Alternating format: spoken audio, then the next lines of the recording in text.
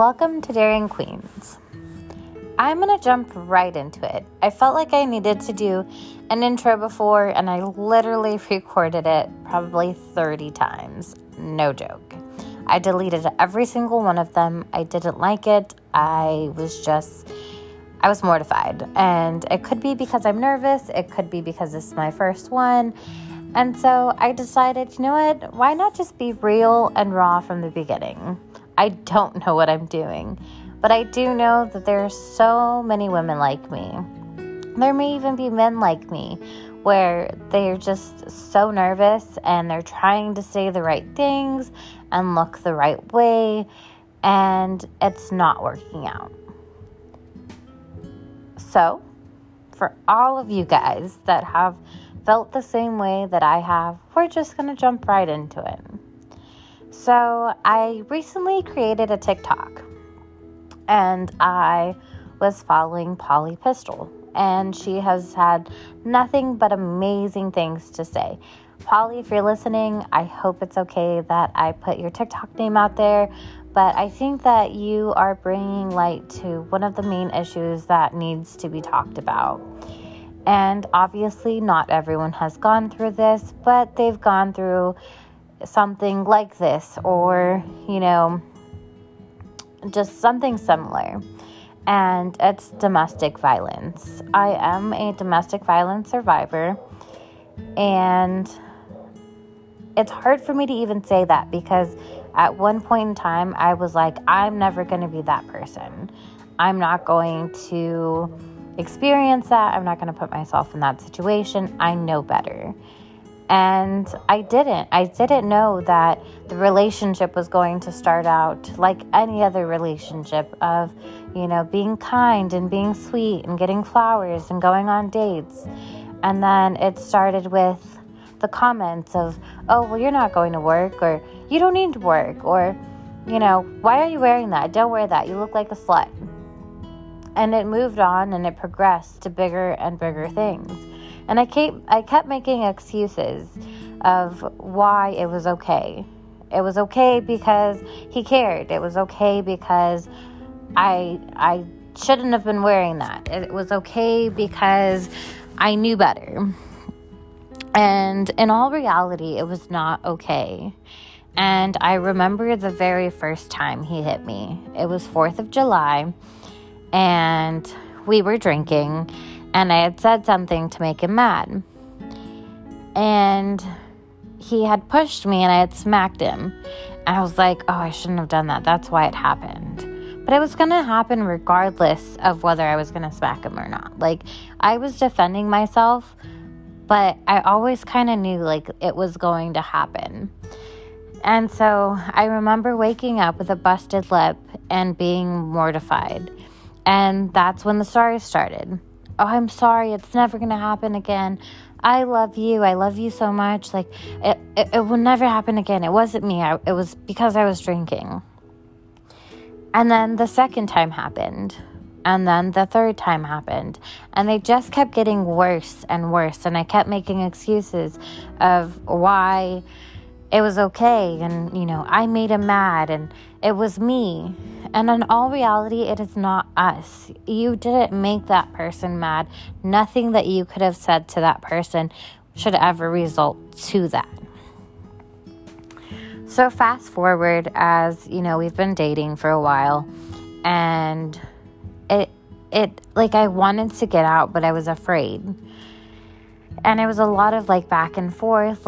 We'd break up, and then he'd come back, and I'd give him another chance. And then we'd break up, and then he'd come back, and I'd give him another chance. And it was just a constant repetition of just the cycle of taking him back and breaking up with him. And then there were the times where I would try to leave, and he'd try to run me over with his car and almost succeeded. Or the time that he gave me a black eye and beat me to where I couldn't move. Or the time where he spilt hot noodles on me because I had the nerve to tell him I was done. And I look back on all of those experiences, and I couldn't tell anybody because the people that I told, well, Why aren't you leaving then? Why don't you get a restraining order? Why don't you just do this? Because it's not that easy. It's not easy to leave your abuser. It's not easy to leave someone that you've learned to love and that you've come to love and just let go, even though you know you should. And I learned the hard way. I lost my son. I was in a deep depression. I was constantly being abused, and all I kept hearing was, why don't you leave? Why, like, if you were really serious about it and it really bugged you, like, you would leave. And it's not true. We're scared. We're confused. We're hurt. We love them. There's so many reasons on why we're not leaving. And so, if that was you, you're not wrong for staying in that relationship longer than you should have. You're not wrong for loving that person. You're not wrong for putting up with the abuse. Because, yes, you did love him. And yes, you knew it was wrong. You knew that it shouldn't happen. But you can't help who you love. So fast forward, later on, I did get a restraining order. And guess what, guys? It didn't work. He still found out where I lived. He still found out where I worked. It was constant text messages and creating new numbers and creating new Facebooks. And it was just a nightmare. And through this process, I met my husband. Like, I was with my husband at the last end of this. And he was just like, well, like, why does he know where you live? And how does he know where you live? And he didn't even understand. And I don't think anyone really understands unless you've been through it. So fast forward to now, and I'm looking back on all those times of, like, you know, being hit and blaming myself, and how it created such a low self-esteem within me. I was constantly putting myself down. I was constantly saying it was my fault. I was constantly saying, like, if I was pretty enough, or if I was in better shape, or if I looked like that person, or if I, like, made him feel that way, like, it wouldn't happen. And truth of the matter is that those were all lies that I was telling myself to make the situation better, to make the whole thing seem just like, I wanted to make sense of it. Like, I wanted to really understand what was going on. And so I blamed myself because that seemed like the only answer I could give anyone. And that's very, very, very normal. And it's something that I'm learning to get through now. I'm learning to not be so self-toxic. And I know that sounds weird, self-toxic. Like, how can you be toxic to yourself? You know, relationships are toxic and poison is toxic. Like, how is self-toxic? That doesn't even make sense. That's not even a real thing. It probably isn't. And I probably made it up. But it's very much true.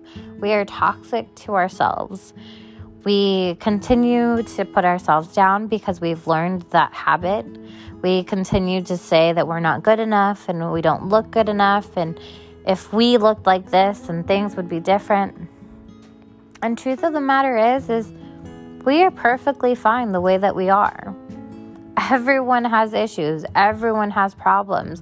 Everyone has something that they're not telling anyone because they feel like no one else would understand.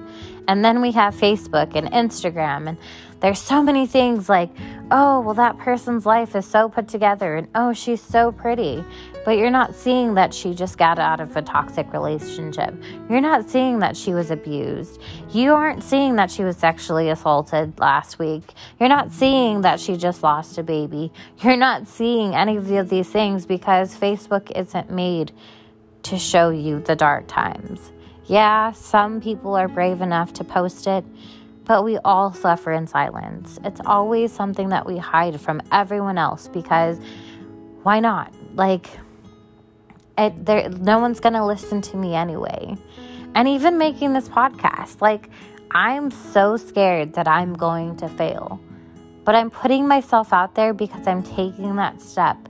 I'm taking that step to put all of that past trauma behind me. And I know it's going to be a process and it's going to be a situation. And I'm probably going to do exactly what I said in the trailer, is I'm going to laugh and I'm going to cry, and I'm going to probably cry, laugh. And I may laugh so hard that I cry, or, I may laugh so hard that I pee myself because I am a mom and bladder reflexes that seem to not work anymore. But just know that you're not alone. Know that there are so many people going through something that you're going through, and you don't have to hide it from people. I feel like more women need to stick together and help each other than judge each other. So if that's you, stay on this journey with me. Listen to these episodes and heal with me. Because it's not just you healing. I'm healing while trying to help you heal as well. Thank you so much for taking the time to listen to my first podcast. And thank you so much for just taking a chance. Have a good night, you guys, and we'll talk soon.